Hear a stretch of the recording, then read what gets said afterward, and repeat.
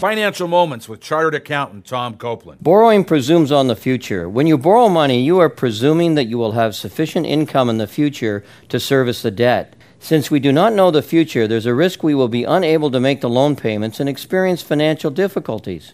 In James 4:13-15, God warns, "Now listen, you who say, today or tomorrow we will go to this or that city, spend a year there, carry on business and make money. Why, you do not even know what will happen tomorrow. Instead, you ought to say, if it is the Lord's will, we will live and do this or that." Since only God knows the future, it is critical that you spend quality time with the Lord in prayer to determine if it is God's will for you to borrow the money. In Psalms 32:8, God promised to direct us.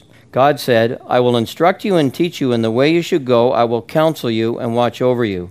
For more information, check out my article called Discerning God's Will from my website, BibleFinance.org.